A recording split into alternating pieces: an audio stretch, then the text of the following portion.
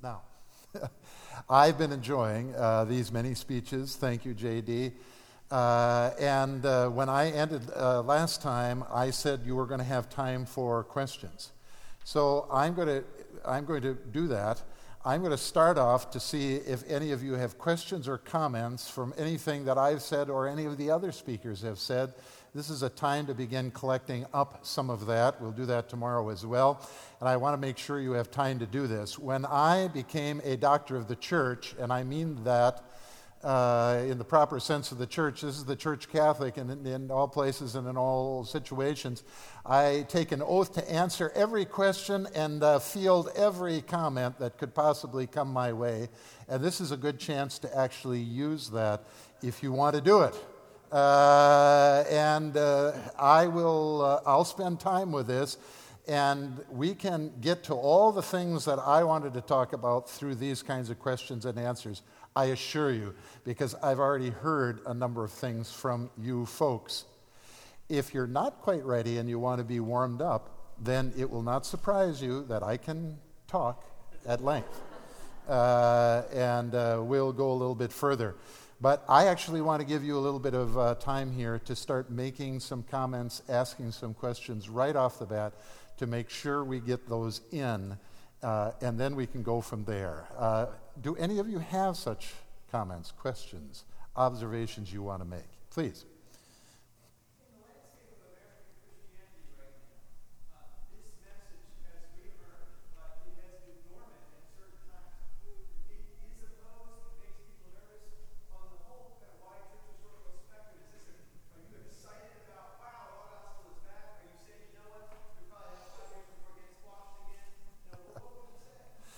The question for those of you who couldn't hear is, what about this, our American church situation now? And are we at a point where we really do have a kind of a living moment in which we have an opportunity to speak about this matter of how to deliver the gospel, when, where, and so on? Or is this actually a fading glory, a difficult moment? The church is always on the verge of collapse. You really have to know this. The church is always on the verge of collapse. And the ones who are in the thick of it, whether you are a priest in the church or whether you are a person who is dedicated to the church, who wants to see it grow, it is very difficult for you in the midst of this church because you see what the church actually looks like in every time and place. It's losing its ground. It seems to be going over the edge quickly. It seems as if that it's going to be gone very shortly. And this has always been the case. It will always be the case. We have a promise that the church will continue forever. That is, as long as this world continues, even though we feel it is going to collapse at any moment. And I want you to remember, because I repeat this all the time, what God did with Elijah. One day Elijah woke up, and he said, "Am I the only one left?" This is Elijah. This is the state of the church. And what did God do with Elijah? He said, "All right, I'll show you." He pulled Elijah out. He made Elijah sit down out in the desert and be fed by buzzards, black birds, crows. Nevertheless, God said, "I have many who are spreading this word that you don't know about. I provide everything for you. And if I can do this through the crows, the black crows out here, and provide your good, I will provide for the church in every time and place." That means that we are in the moment of great opportunity, but tomorrow looks like a disaster. And we get used to this sort of thing. Now, the main way that the gospel is unleashed at any point in time, just as it was told to Elijah, is not because there are many, many prophets who are producing many, many books, and Christendom looks like it's really doing well, and it's exciting, and there are, of course, this is what we all want, young people in church. There are never young people in church. This has never been the case. But now you actually have to know what to do in these circumstances. You don't just sit around in your church saying, well, how can we attract them? This is the way Charles Finney did it. You remember this happened in the Presbyterian Church, 19th century. And Charles Finney now in his lectures on revival said, here's the answer. There are no young people coming into the church. So you know what you do? They're out there in secular society. They don't want to come in. So you go out and you find out what is there in secular society, what they are so attracted to. And you start with the music. That's where it all starts. And you find out what music they like, and then you go into your church and you create an equal and equal and greater desire for this kind of music in the church. So J.D. says, it's kind of funny to talk about Christian music. This is the old Finney way of trying to bring people in. There are desires all out there in the world. Young people are full of desires. That's what young means. To be old like myself, you start losing your parts. Your body starts falling off.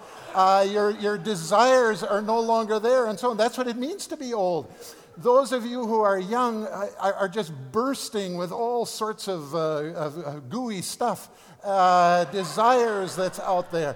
That are out there. You want this and that, and oh, this would be so wonderful. I love this music, it moves me, and so on and so forth. Charles Finney says, now you take that from the outside, you bring it into the church, and you make that desire even greater in the church than outside.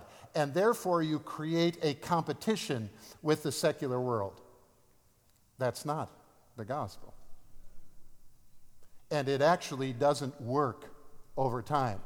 There are little signs that seem to indicate that maybe it worked over here, or maybe it will work over there, or whatever it might be. But here is the way the gospel is actually unleashed. It's unleashed in the act of giving a promise from Christ that cannot be duplicated in any circumstance or place, and the secular world does not have it. You don't go in and copy what the secular world is doing. You go out into it and you actually give it where it needs to be given. Now, young people don't like institutions. They never have. They do not like what normally conserves society, that is, good liturgies. They don't like this.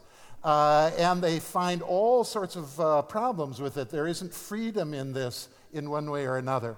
But what actually happens is that you will begin to train people not only to hear the gospel, but actually turn over and give it.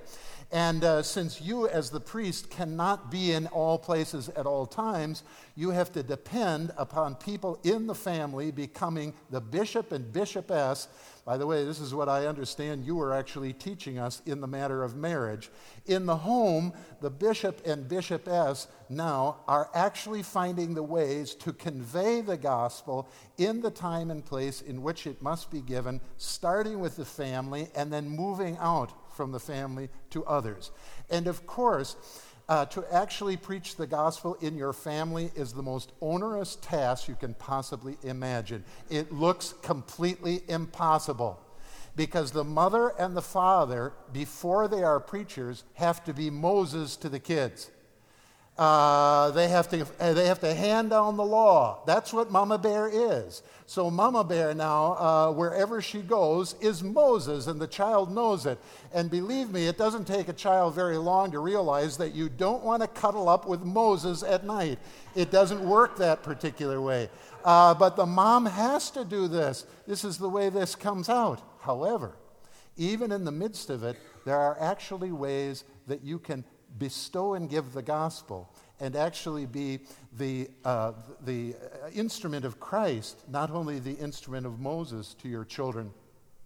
And if it can't be you, then the primary activity in the family does not come from mother and father, but it comes from grandmother and grandfather, most especially grandmother. The main way that the faith is actually handed down from one to another in a family is through the grandmother.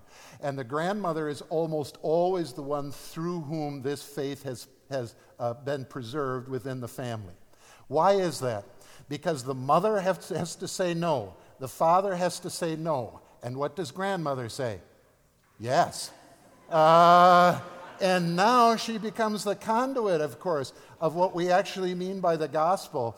And the grandchild is actually able to hear it in this case. Now, what we're doing in part is educating you about what words to use and how to apply them and what circumstances there are in which you can actually give these.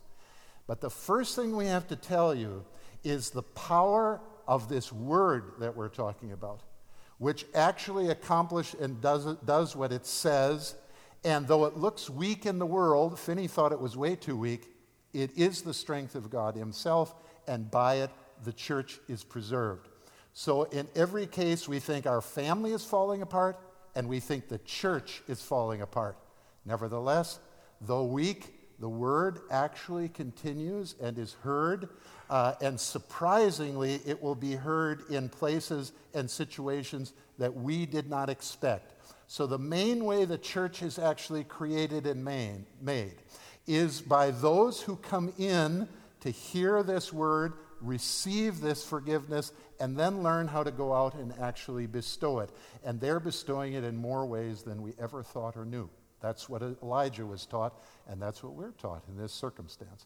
So it should not surprise you, those of you who are running your institutions of church, that it looks like next week the church is over and done with. It's gone. The whole thing looks like it's going to be gone. And every new generation that comes in looks like they are going to be an impossible generation to get to. But of course, the gospel is always impossible.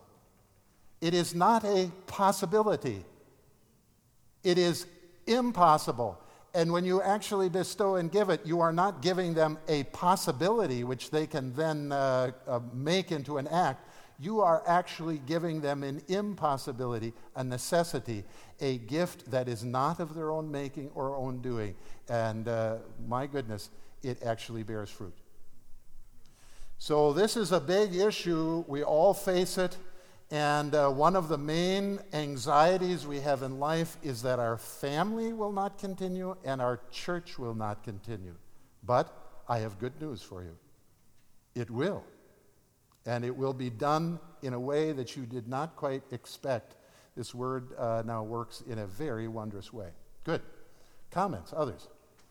Yes, please. Particularly on that subject, can you comment or share some thoughts or ideas about witnessing to others, someone maybe that's a friend or not a friend, or is a believer or not a believer, or an atheist? Could you help us with that? Yes, I can help you with that. The question was, how about witnessing? Can you help us with this matter of witnessing? And especially with what we mean by witnessing to a person in the family, a friend, or whatever it might be. First of all, I want to take up that word witness just a little bit.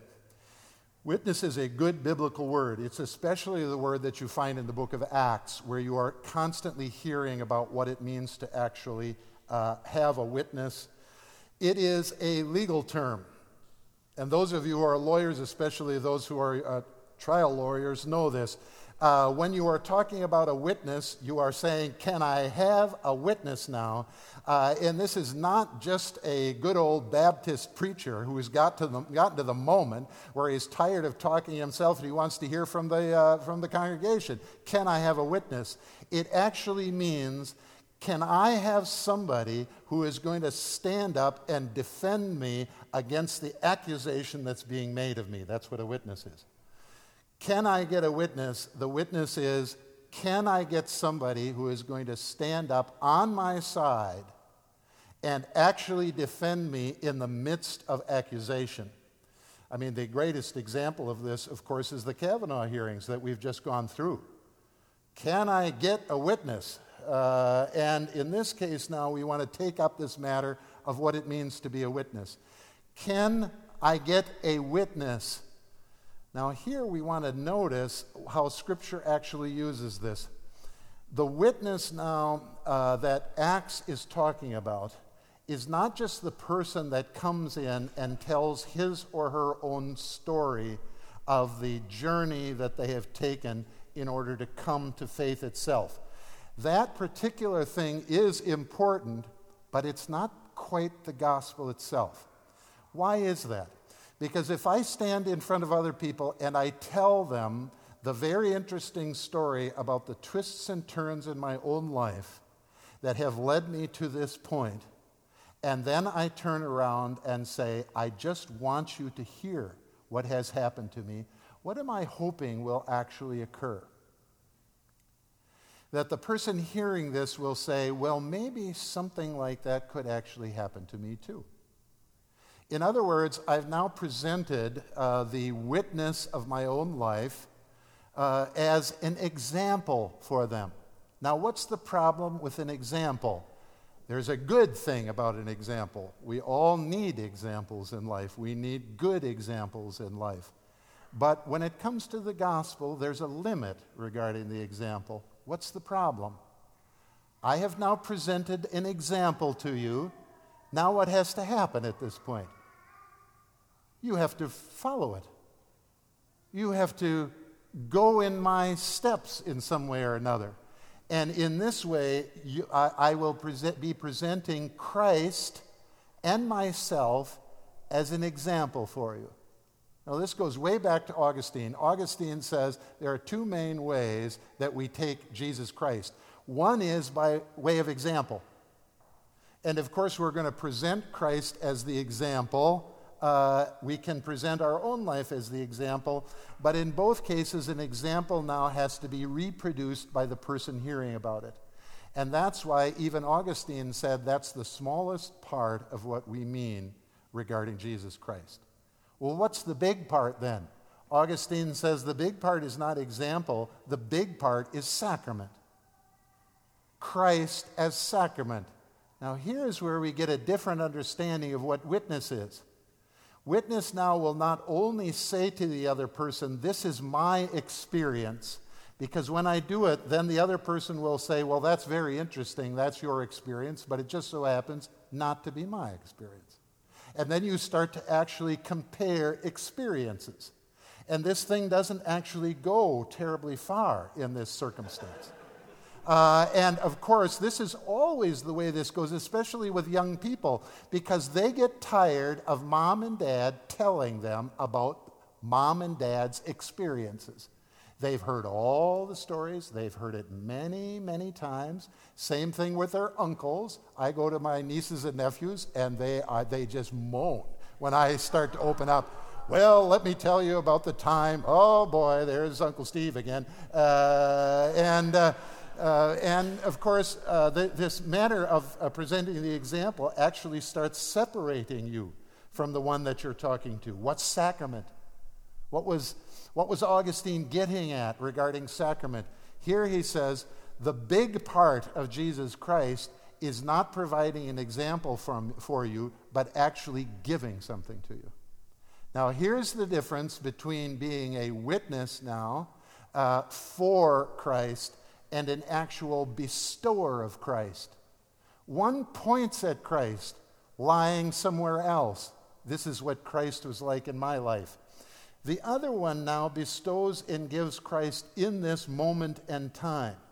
And it actually takes courage. Paul calls it boldness. You have to be a mensch here. And actually now say, I have something to say to you directly from Jesus Christ. And that is a promise. I have just heard about your life.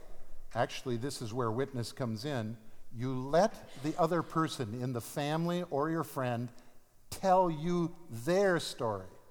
You let them give you their witness. And you let them tell you where they are.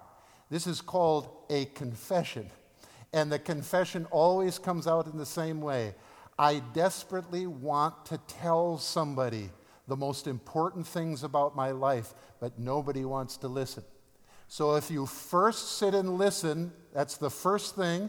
You let them speak to you about what their concerns are, and they will come up with one form or another of a burden or anxiety. There is a burden that they are carrying, and they want you to know what it is. Then at that moment, you say, Now, do I give them an example to follow? Or do I go into my pocket, take the keys to the kingdom of heaven, pull them out, and actually open up their prison door by saying specifically what Christ wants to say to them? And I do this with courage to say, I can hardly believe I'm saying this now, but I'm actually going to speak to you in the voice of Christ himself. Your burden is heavy. Christ's burden is light. Take his burden, and he will take your burden. This is what we call the forgiveness of sins, which otherwise is not out in secular society. There are ways that they will talk about forgiving and forgetting, but you can't really forgive and you can't really forget without destroying the fabric of society and the law itself. And here's where you're actually going to come and look for the moment when you will say, I hear that you are carrying a great weight. I happen to know what Christ says about that. My yoke is easy. Now, what are we saying when we turn to them and say, I forgive you in the name of Jesus Christ, so that you are forgiven not only here and now on this earth, but in heaven forever. I have now opened the door of heaven itself for you. Then, of course, the person will say, is there more that I should be doing? Is there something now that you should be explaining to me? How then shall I live? What kind of Christian life should I produce? Then you say, no, that's all I got. That's it. I mean, I use both barrels. I shot it out, and that is it. I hear the burden that you're bearing, and I know one who can take the burden. There is no one else who will do this. Even I won't take your burden. But I know the one who actually has. Now, of course, at this point, there are all kinds of openings for you to say, how is it that you actually have the authority to forgive this sin? How is it that Jesus Christ actually was able to make this happen, and to make it happen only through speaking this word? I mean, how can he actually do this? And there, of course, we have to come back to the matter of what he does on the cross. There you can actually lay out for people the difference between being on a track of glory or actually now being on Christ's track, which is not the glory but the cross, and how he actually comes to a person to give them a new life, a new freedom, which actually will work for them. Now, the main problem that you'll have in this circumstance is to say, I don't know for sure if I have the authority to do this, and it seems like it's too small or petty, or it doesn't fill in enough, or it doesn't do enough. It feels like I should be doing a little bit more psychiatry. Maybe I should give them a little bit of Freud. Maybe I should give them some guidance and direction about the next steps in life. After all, that's the main activity of a father or mother, to lay out advice. But in this case, it's not advice, it's actually learning how to give a promise. And when you give the promise, you will give it to a person in the moment of need, at the moment when they need to be freed. And lo and behold, this is where the Spirit likes to come in and give an ear where you thought it was not possible. Now, let me give you a little kind of an example of the way this works. I knew a guy who worked in an insurance company, and there were all booths, one after another. Well, they're not called booths. What are they? Little cubicles. There we are. How freeing. Your little... They're all in little cubicles, one after another, in a great big room, and they're all just picking up the phone, answering questions and so on. And then this fellow said, I want to know how to witness, is the same question. So I said, well, one of the best ways to do this is just to take note for the first time of the other people in the cubicles. And so I said to him, why don't you actually get some cards, and as soon as you hear that somebody in their family has died, write down on the card, I know who the resurrection from the dead is, and I'm prepared to give it to you. Write it down on the card, and then send it over to them.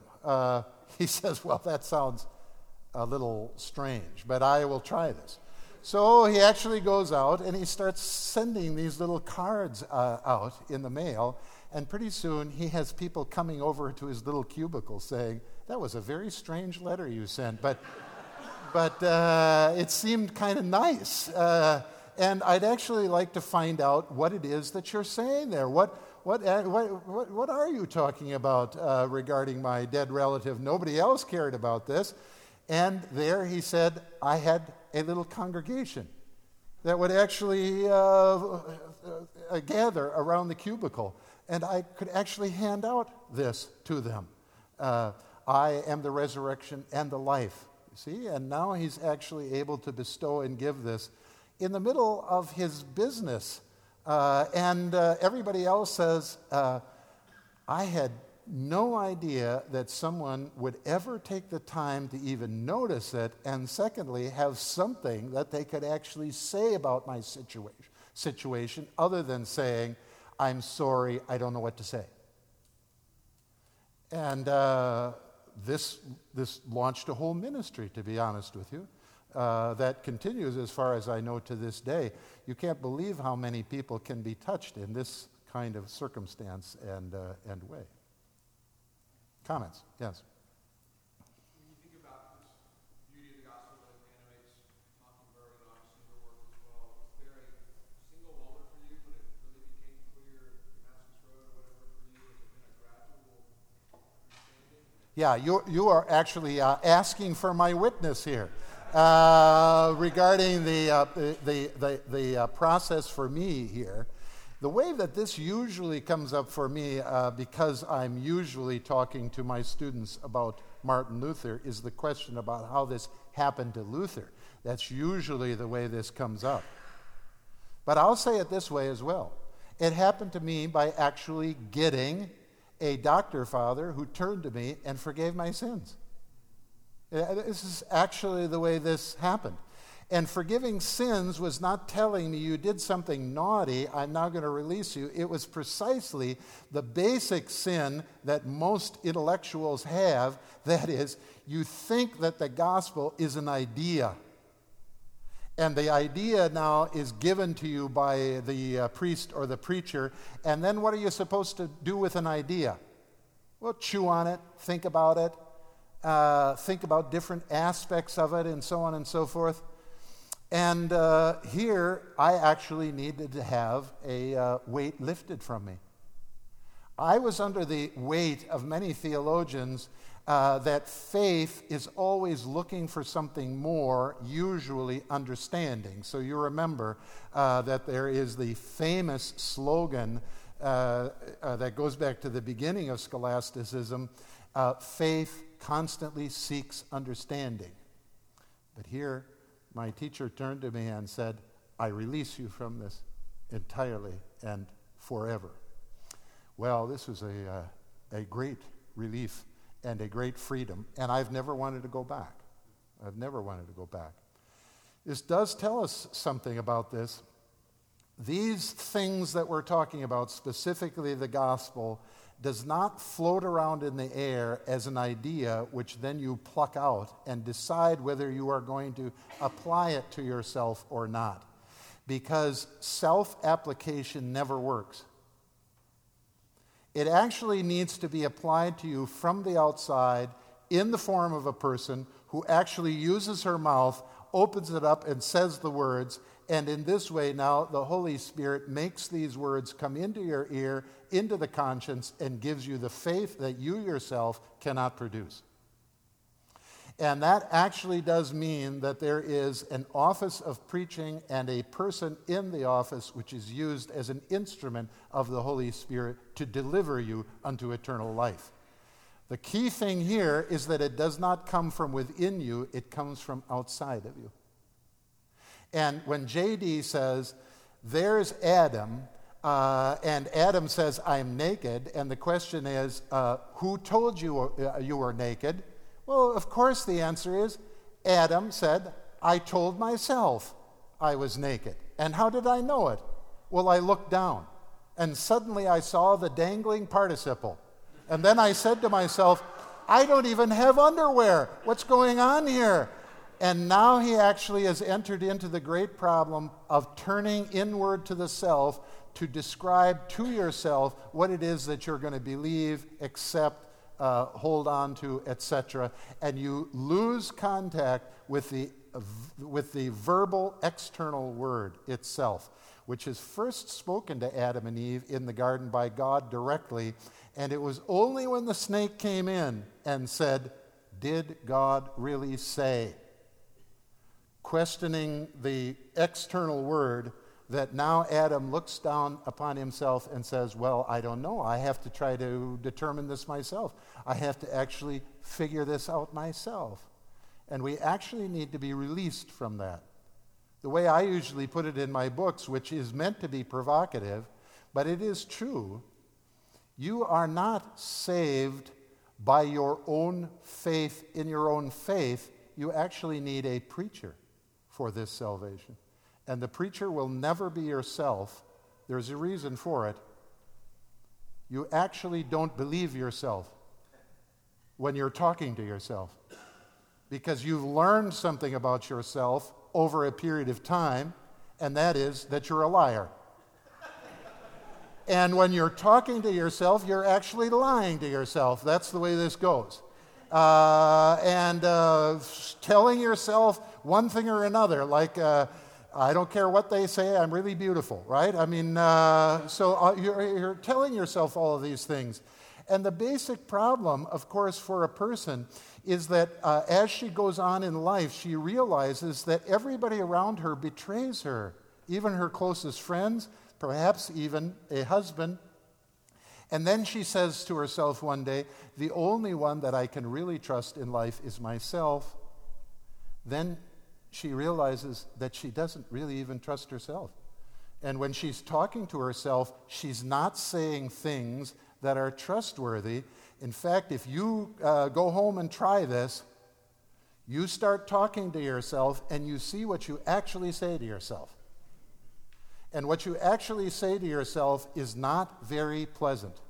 It always comes out in the form of an accusation. That means every time I've given a sermon or every time I give a talk, immediately the devil whispers something in my ear, and the first thing I say is, oh, I forgot that, or this wasn't done, or I didn't do that, or somebody did it better, or whatever it might be. And then immediately the attacks begin to come in the form of talking to yourself. And you people who are expert in talking to yourself are the ones now who especially live this intellectual life that is especially adept at learning how to self-medicate, how to talk to yourself, speak to yourself over and over again. It is actually one of the great traits of intellect, but it is also a great weight to carry on. And to constantly be reflecting back, talking about yourself, becomes itself the great weight and the great anxiety. So the anxiety comes from the weight, and the weight comes from finally saying, how am I doing now? Am I feeling the right thing? Have I made the right steps? Am I on the path? Can I measure my improvement? And so on and so forth. Oh, I should have done it this way. Why did I say that? Why didn't I say this? Did I do it right? And so on. And once you really get involved with this self-communication, it is impossible to get out of it. It actually has to be broken from the outside.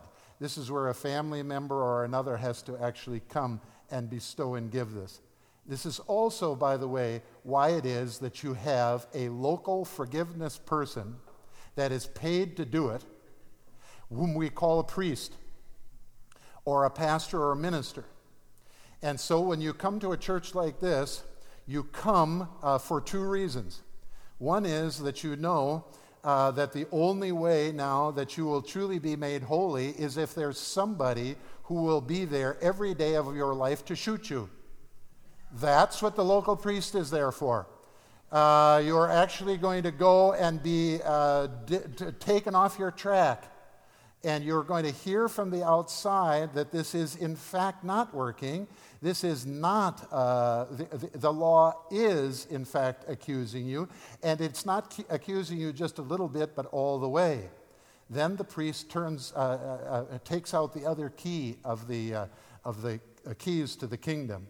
And now says, but I have a gospel to give you now. And you pay him to do this.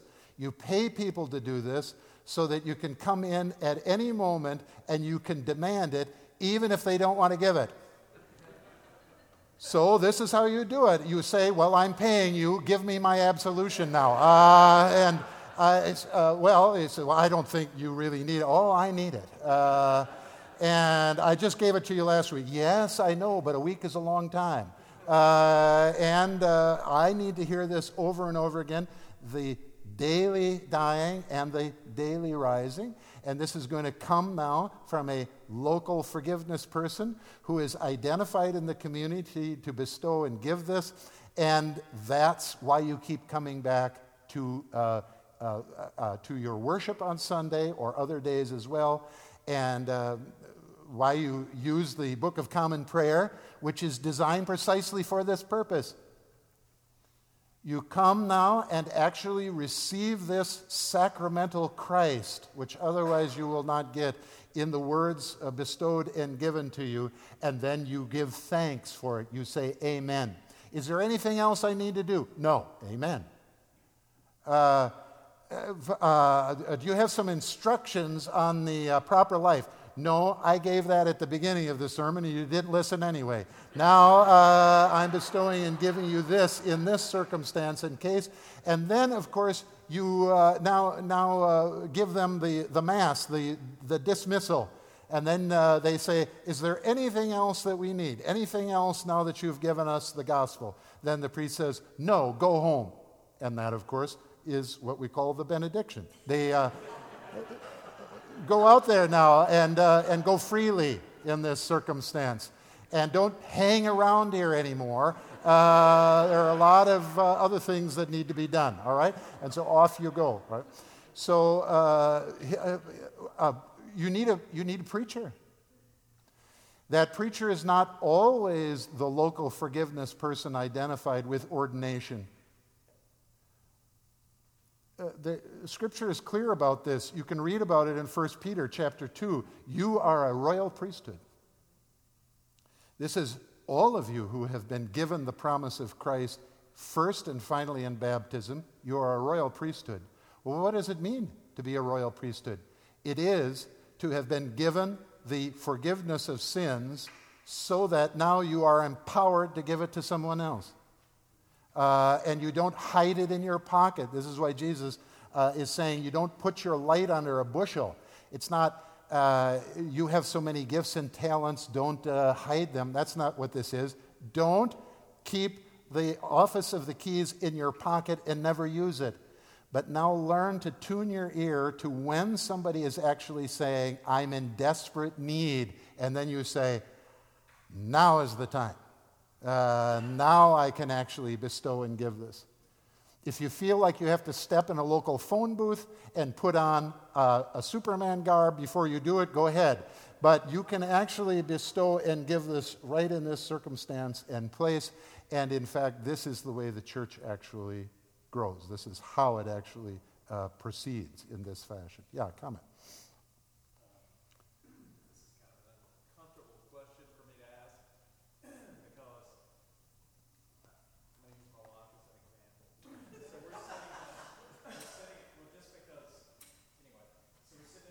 Examples are important and necessary. Give us one. Yeah, give us one. We sit in a church, Yeah. and Debbie says he's preaching this sermon. And all these other people really like this guy. He's the new guy. And she says, well, you can't be a sinner in this church. I can't go here anymore. That's what I've heard so much in my life in so many churches. And that's what makes Mockingbird different. Yes. Yes. It's really rare. No. Yes. What do you tell people? When they say, I can't find a church in my small town in Ohio. Yeah. Oh, I heard two things there. I thought your example, first of all, was helpful to us just so that you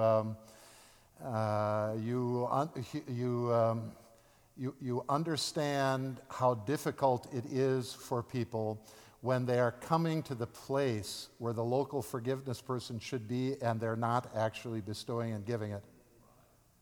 And then the second part is, well, what do you do about that, right? So I want to take that first one. There are many situations, too many, in which the identifiable local forgiveness person, the local priest, the local minister, should be bestowing and giving this, but does not.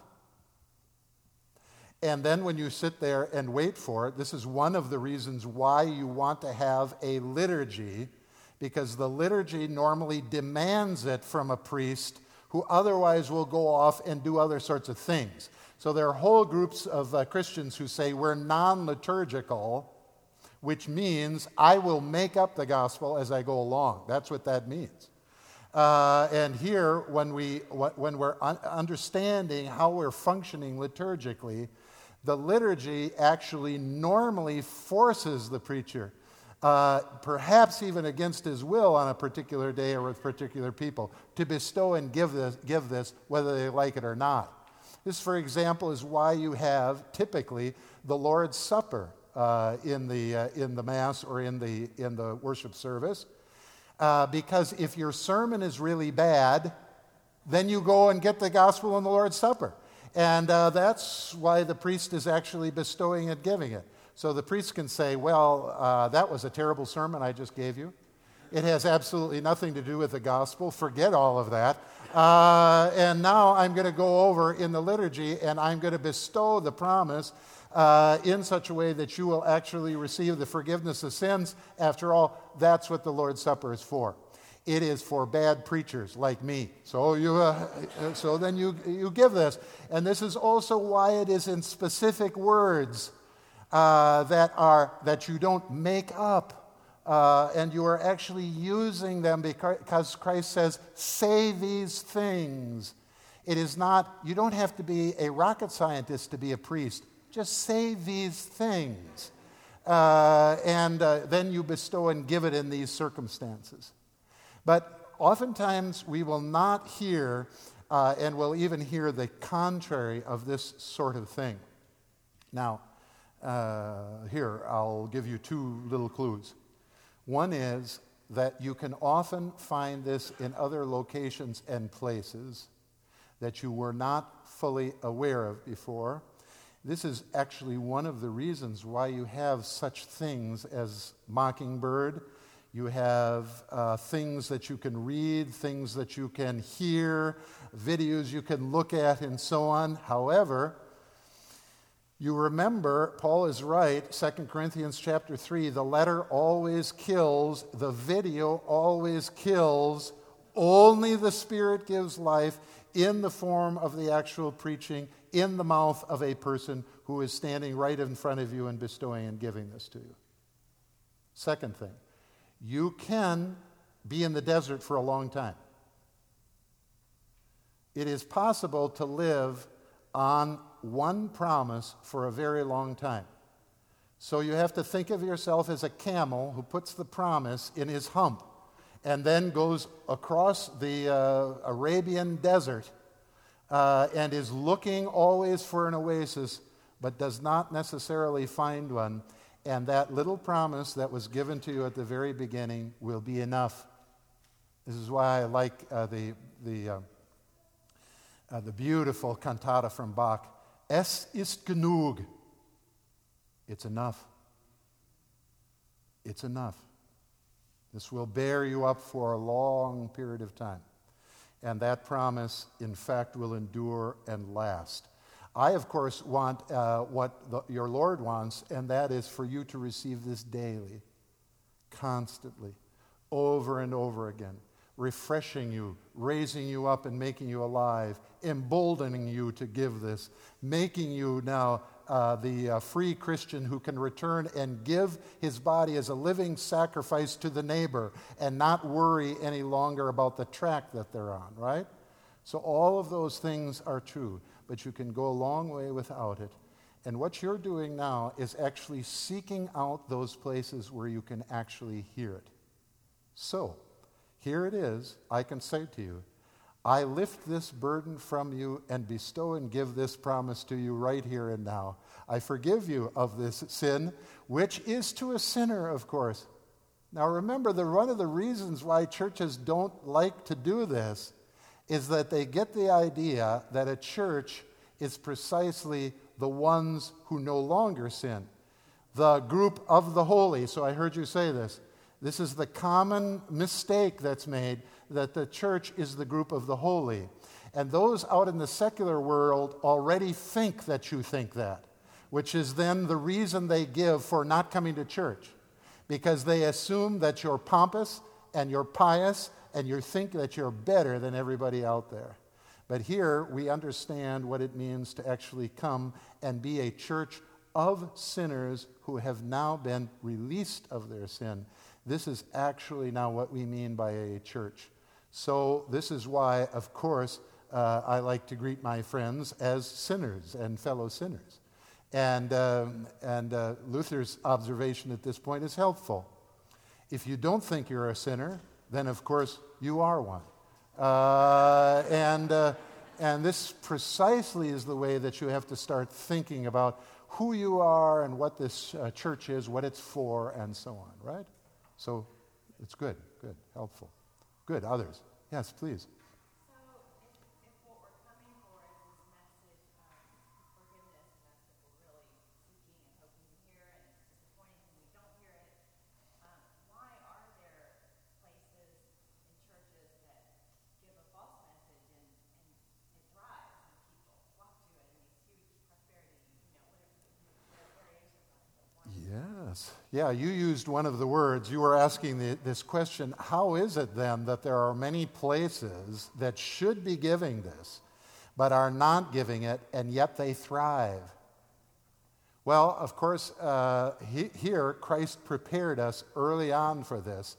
There are going to be many false prophets. And the false prophets will actually succeed generally. The primary indication of a church, or the primary sign of a church, is first of all, do they give in their public liturgy the absolution in baptism, the Lord's Supper, public and private absolution, in the sermons and so forth? Then we get right down to the key one regarding the people themselves. How can you tell if you have a church made of real Christians and not fakers?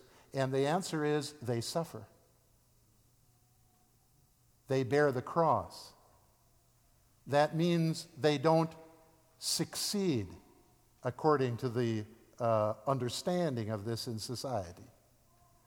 Now, I can say this to you, and I can say it without trying to pull anything back, but of course this is very hard to say.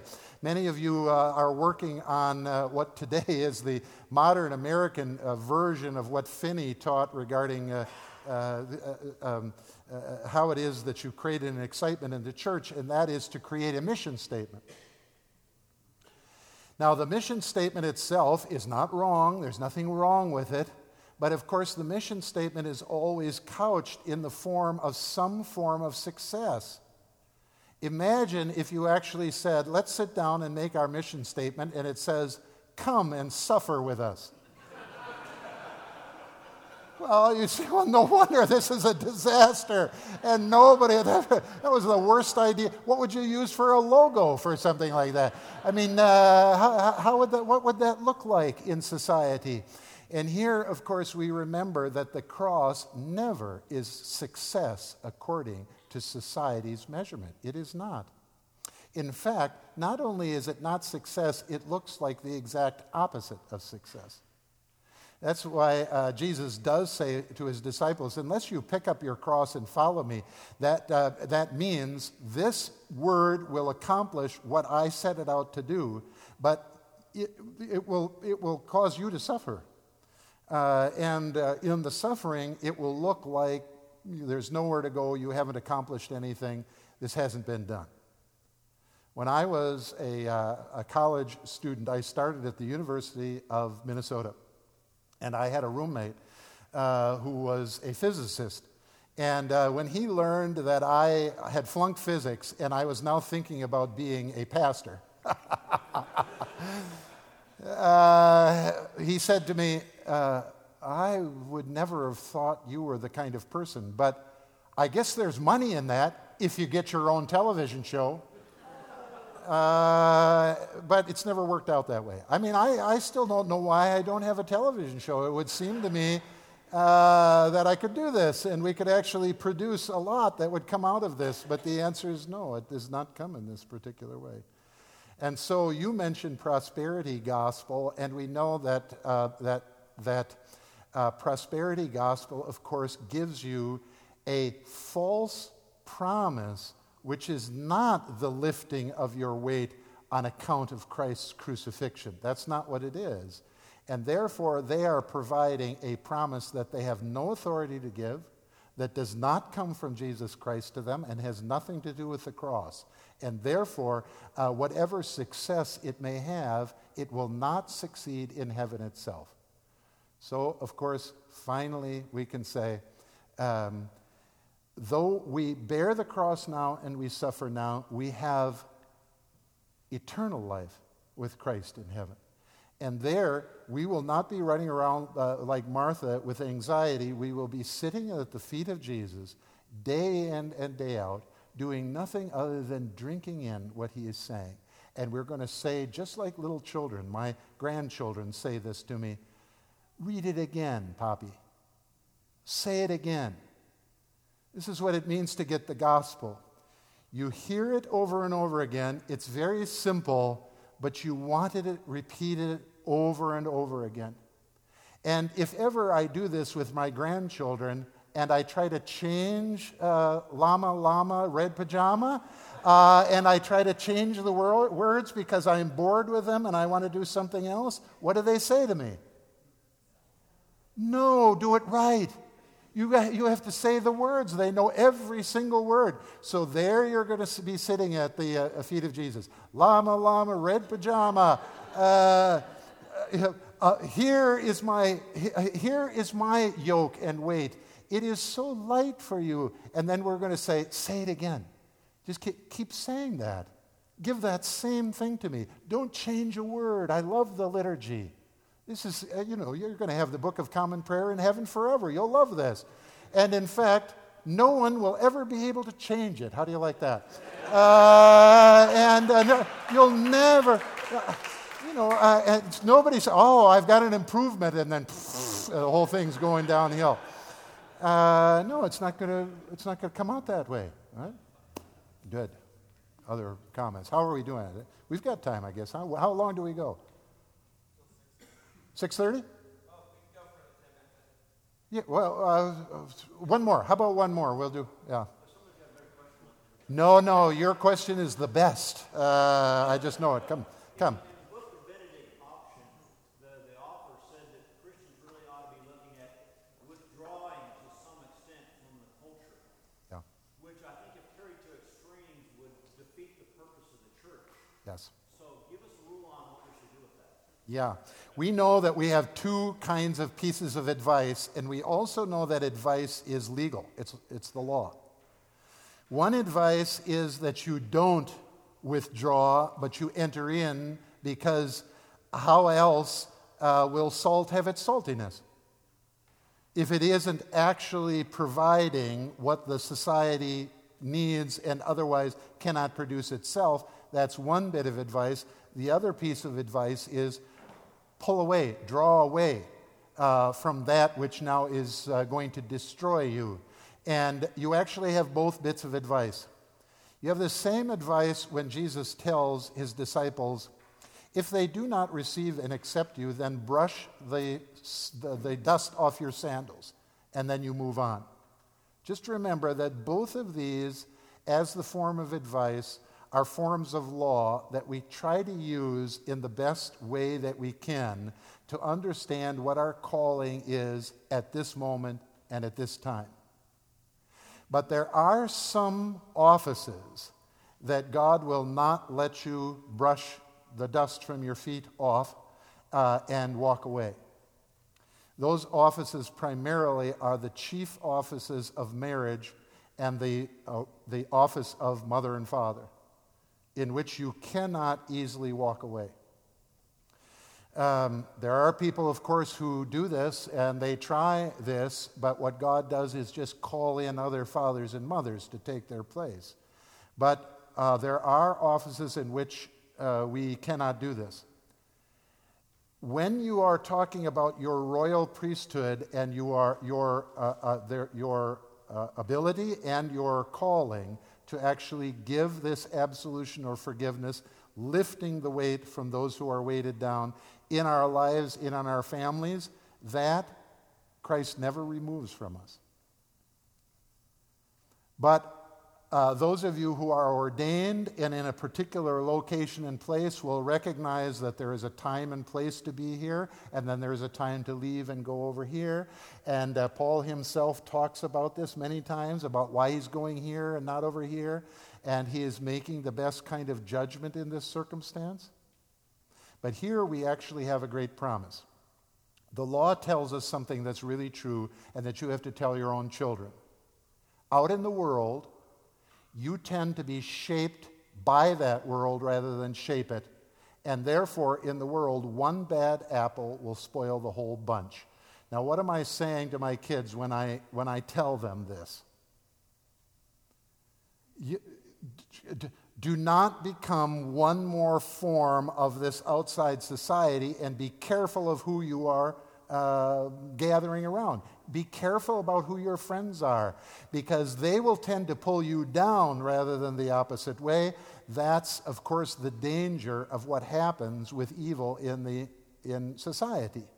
And in a case like that, you are actually telling your children, withdraw yourself from this. Do not be a part of this particular group. And they must actually learn that. But now, when we are talking about our office of preaching and proclamation, we can think in another way. God in Christ has given us a great freedom, a freedom that does not make us worried about what the outside society will do for us, as long as we remember that we live by a promise, and the reason that we're out there is to bestow and give this same promise. As long as we have this freedom, then you can enter into what otherwise is a mess of the world and make sure that the salt does not lose its saltiness. Here it is that you'll actually bestow and give something in the middle of a very troubled, very difficult world, which otherwise would tend to overwhelm you. And the reason it doesn't overwhelm you is not because of your moral superiority, but because you have been freed outside of yourself by a promise in Christ, and now you present your life as a living sacrifice.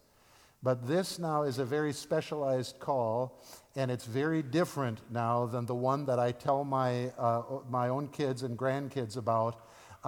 Be careful about your friends. Be careful about a society that seeks to say this, but they're lying to you.